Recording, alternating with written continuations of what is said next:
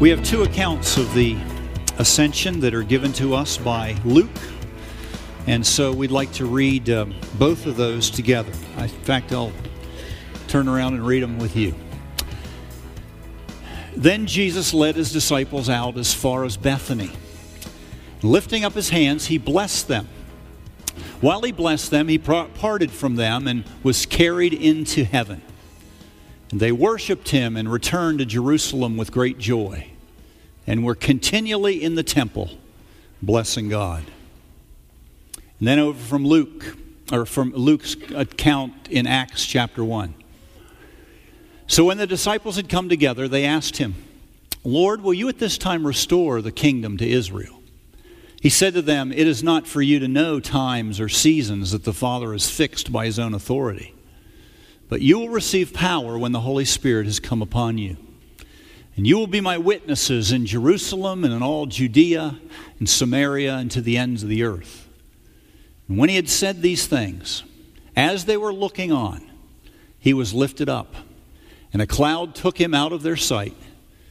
And while they were gazing into heaven as he went, behold, two men stood by them in white robes, and said, "Men of Galilee, why do you stand looking into heaven? This Jesus who was taken up from you into heaven will come in the same way as you saw him go into heaven."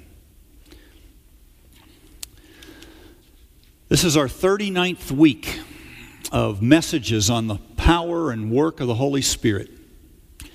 And since the beginning of the year, we've looked at the power and work of the Holy Spirit in the life and ministry of Jesus. And here we come to the end of his earthly ministry and his ascension into heaven. Years ago in London, there was a woman who died. Her name was Mary Parker. She had been married to her husband for 40 years. 20 years before her husband died, she died. He had a problem with her death. He was broken by it. He didn't know if he could ever get over it. And when it came time to etch in a tombstone her name and dates of birth and death, there was one word that caused him trouble. He didn't have a problem having the engrave her name. He didn't have a problem with her birth date or her death. He had a problem with one word, and that word is died. The engraver wanted to say, Mary Parker, born on June 8th, 1821, died June 14th, 1882. But he couldn't bear to have that word put there. And so the engraver began to press him, said, "Listen, mister, I need to get done with this tombstone. What would you have me put there instead of died?" Finally, after a number of minutes, he came up with an alternative. It wasn't passed away. It wasn't departed. Instead, he had the engraver put this: Mary Parker, born June 8th, 1821, ascended June 14th, 1882. Years ago, before the Soviet Union fell, Billy Graham was in the Soviet Union preaching. He preached in 6 cities over 14 days. He had a Russian interpreter who had come to know Christ years earlier. And so when he finished up the last preaching engagement, he and his interpreter were headed to the airport. And Billy Graham said to him, "Do you have any advice for me for my preaching?" The man looked him in the eye and immediately said, "Yes, I do. If I were you, I'd emphasize the resurrection more." Now, what would cause a Russian translator to say that to Billy Graham? Emphasize the resurrection more. Well, he knew that without a resurrection, there is no proof that the gospel is true. You ask most Christians, name for me the high points of Jesus' life and ministry. And they'll name 3. The birth of Christ, the death of Christ, and the resurrection of the Christ. Now, if that's true, if there are 3 high points of Jesus' life and ministry, and they end with the resurrection, then I ask you this. Why does Jesus hang around for 40 days? I mean, the Bible makes it clear on the first day of the week, on Easter, he sees most of his disciples. They're gathered together in the upper room. Within hours of the resurrection, he breathes on them and says, "Receive the Holy Spirit." Within hours of the resurrection, he restores Mary Magdalene, Thomas, and Peter. So why does he wait for 40 days to issue the Great Commission? Why does he wait 40 days lingering in Jerusalem and around the area of Jerusalem? Why does he tell them to wait in Jerusalem until they receive the promised power of the Holy Spirit? Why these 40 days after the resurrection? Those are good questions, and Luke answers them. In fact, Luke answers them in such a complete way that he gives us two separate accounts of the ascension. Luke values the ascension of Jesus Christ so much that he gives us two accounts of it. And the Germans long ago must have understood that Luke was right, because every school in Germany, even to this day, on Ascension Day, give all of the students the day off. They call it Christ's Journey into Heaven Day. The framers of the first two confessions of the church, the Nicene Creed and the Apostles' Creed, both emphasize the ascension. In fact, they put the ascension as the capstone of Jesus' work in his life and ministry on earth. In fact, the Apostles' Creed has the ascension being the link between Jesus' work on the earth and Jesus' work in heaven. You see, when you examine the New Testament, you see there are really four high marks in Jesus' ministry: his birth, his death, his resurrection, and his ascension. No one can properly understand the ascension of Jesus Christ and all that it means to every believer without seeing the work of the Holy Spirit in it. And Luke knows that. And that's why he ends his gospel with 3 verses detailing the ascension, and he begins his second work, the book of Acts, with the story of the ascension. And so with all of that in mind, let's dig in. First of all, notice the time of the ascension. Jesus presented himself alive to them, the disciples, after his suffering by many proofs, appearing to them during 40 days and speaking about the kingdom of God. Now, the number 40 is very important in the Bible, and you know that. 40 is a number that symbolizes a complete period of time, a complete work. When God sends the flood, he tells Noah and his family to get into the ark, and as soon as they get into the ark, it begins to rain for 40 days and 40 nights. When God calls Moses to go to Pharaoh and to tell him, "Let my people go," Moses is 80. At 40, he flees from Egypt. 40 years later, he goes back to Egypt. When God called Israel out of Egypt, and they murmur in the wilderness, God made them travel, wander for 40 years until the generation has died. There are tons of 40s in the Bible, but none are more relevant than the first 40 days of Jesus' earthly ministry and the last 40 days of his ministry. Remember his first 40 days? Luke tells us about it in chapter 4. He says, as soon as Jesus is baptized, he is led by the Spirit of God into the wilderness where he's tempted by Satan for 40 days. 3 times Satan comes and tempts Jesus. He tempts him with the same temptations he uses on us: provision, prestige, and power. And Jesus, at every one of those temptations, submits himself not to Satan, But he submits himself, body, soul, and spirit, to the Holy Spirit and his leadership. And the evidence that he submits himself to the Holy Spirit's leadership is what Jesus says in response to the words of Satan. He quotes his Father from the Scriptures. So think of it. For 40 days, Satan seeks to lord it over Jesus. But he can't. For 40 days, Satan tries to get a foothold in the life of Jesus, but he can't. Jesus kicks his butt.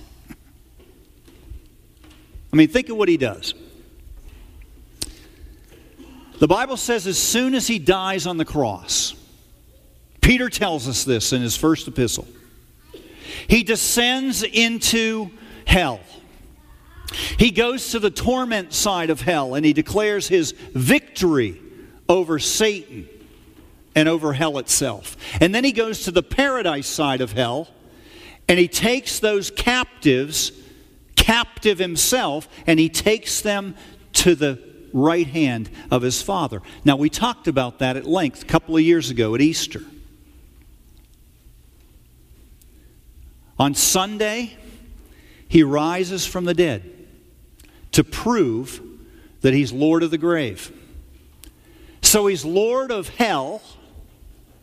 He's Lord of the earth. He's Lord of heaven. And that's why everyone who has ever died, who trusted Jesus with their life, we can be 100% certain that we will see them again. The resurrection proves it. The ascension of Jesus ensures it. The final enemy of every man and every woman is defeated. Satan is defeated, death is defeated, and the resurrection and the ascension prove it. Now think about the ascension. The Bible calls Satan the prince of the power of the air. How does Jesus ascend into heaven? He goes through the air. During these 40 days, Jesus proves that he has dominion over what's under the earth, what's on the earth, what's over the earth. Someone has said Jesus traverses from the lowest depths to the highest heights like a conqueror who is looking over all the provinces that are subdued by his might. Are these 40 days important to Luke? You better believe they are. Because they are the final statement of Jesus' true identity. He's not only Lord of this world, he's the Lord of the kingdom of God forever and ever. Amen. And second, notice the place of the ascension. Then Jesus led his disciples out as far as Bethany, and lifting up his hands, he blessed them. Now notice the verb Luke uses here. He says, Jesus led his disciples. It's exactly the same word Luke uses to describe the Holy Spirit leading Jesus into the wilderness. There Luke says, Jesus, full of the Holy Spirit, returned from the Jordan and was led by the Spirit of God into the wilderness for 40 days. There the Holy Spirit leads Jesus. Here, 3 years later, Jesus leads his disciples. Not into the wilderness, but into a place of tremendous communion with God. In the book of Acts, it says that they go about a Sabbath day's journey from Jerusalem. A Sabbath day's journey is about 3/4 of a mile. So they go east, out of Jerusalem, about a Sabbath day's journey. That's what he says in Acts. But in Luke he says, he leads them to Bethany. Now some see a contradiction here because Bethany is 2 miles to the east of Jerusalem. But there is no contradiction. Because between Jerusalem and Bethany is a place called the Mount of Olives. In fact, Bethany is a town located on the eastern slope of the Mount of Olives. So what Luke is saying is Jesus leads them out of Jerusalem to the Mount of Olives. Now, is that a place of significance? I mean, think of all that happens in Jesus' ministry on the Mount of Olives. He sits there and he prophesies that the city of Jerusalem will be destroyed because of its unbelief. On the Mount of Olives, Jesus has taken his disciples and he's prayed with them and he's revealed all kinds of mysteries to them. On the Mount of Olives, Jesus struggles in the garden. It's a place where Satan comes and throws his full force at Jesus, and Jesus turns them aside. Of all of the places on earth from which Jesus will ascend, there is no more holy spot than here on the Mount of Olives. There's no spot more meaningful than this. You know what it means? You know what it means to us that Jesus ascends from the Mount of Olives? It means there is no pain that we ever endure that we will not rise out of. There is no suffering that any Christian can ever experience that they will not ascend from. There is no grief, there is no loss, there is no problem, there is no difficulty, there is no abandonment in life that we who know Christ will not ascend out of. Spurgeon said it this way: from the bed of death we die, and from that bed of death we ascend with him into glory. Now think about the first spot that Jesus touched as God in the flesh. It was a manger. It was in a cave. It was in the darkness. It was among the straw. God among the straw. That's how the gospel begins. But look how it ends. It ends on a mountaintop. Of all the places from which Jesus could select to ascend into heaven, he ascends from the Mount of Olives that we might never forget that God came down so that we will go up.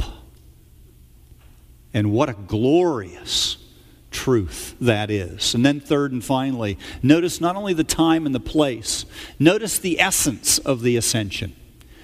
While he blessed them, he parted from them and was carried into heaven.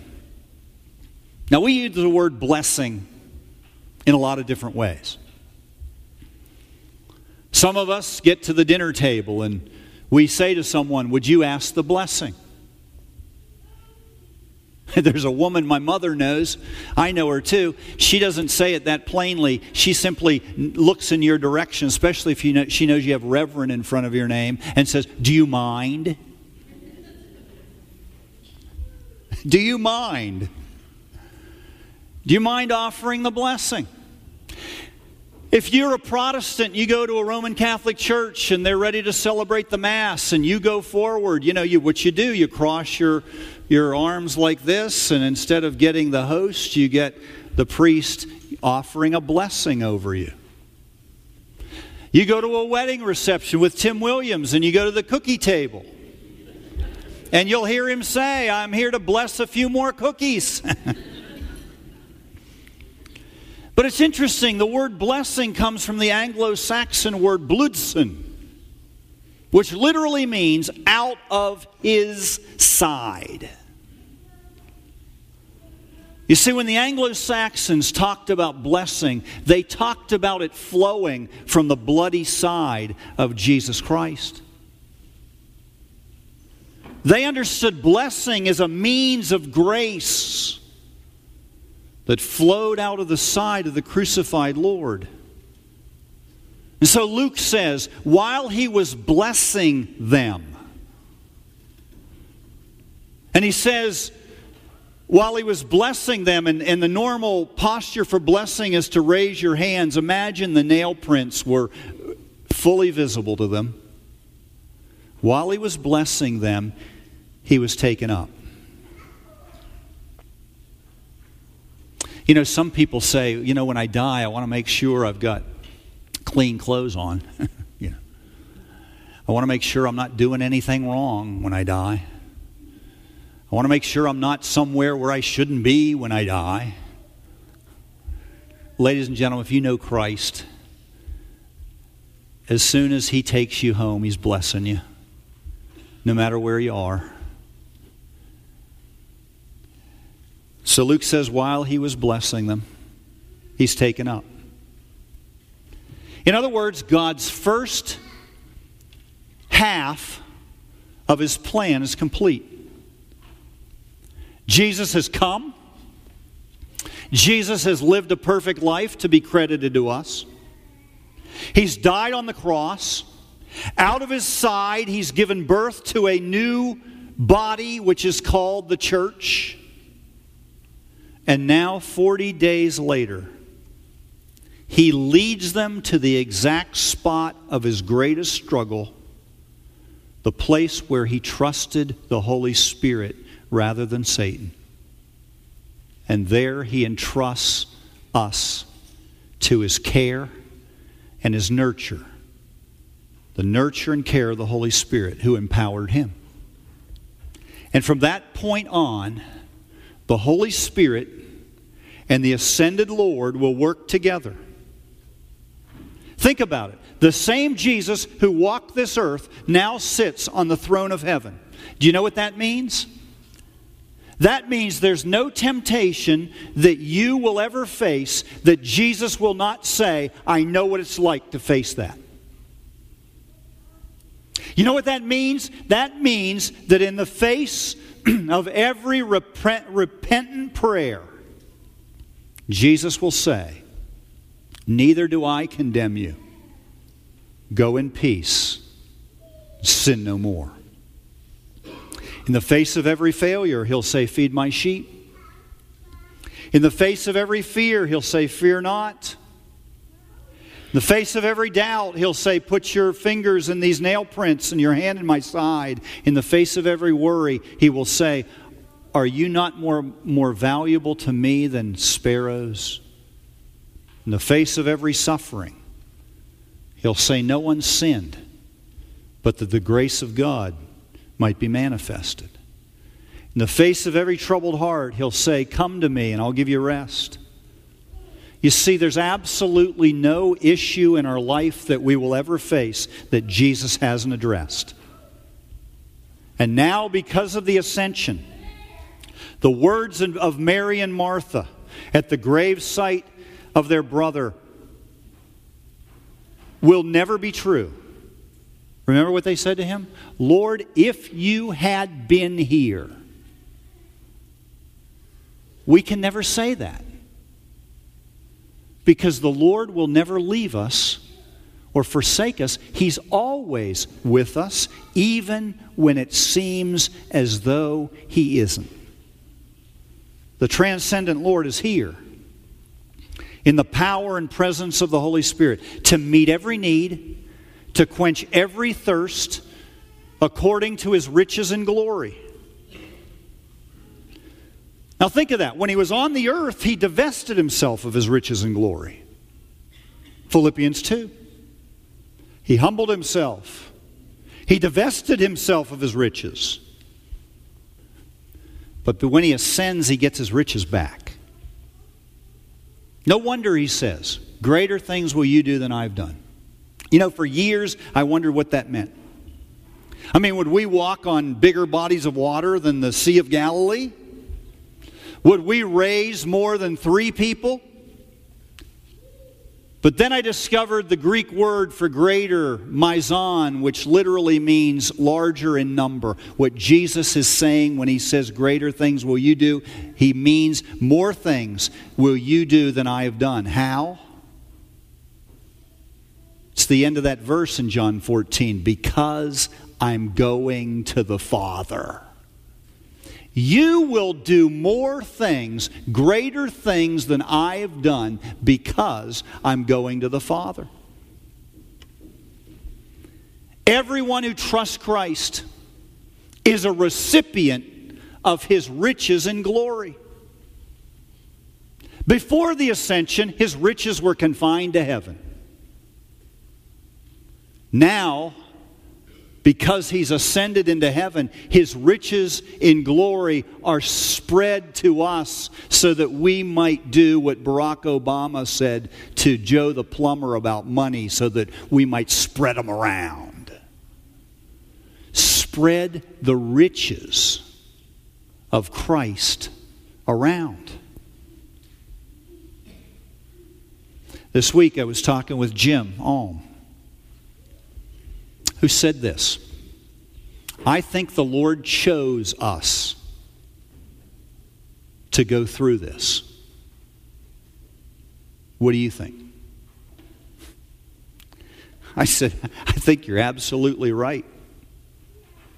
Because in a world that's filled with tragedy, people desperately need to see what Christ can do in the face of it.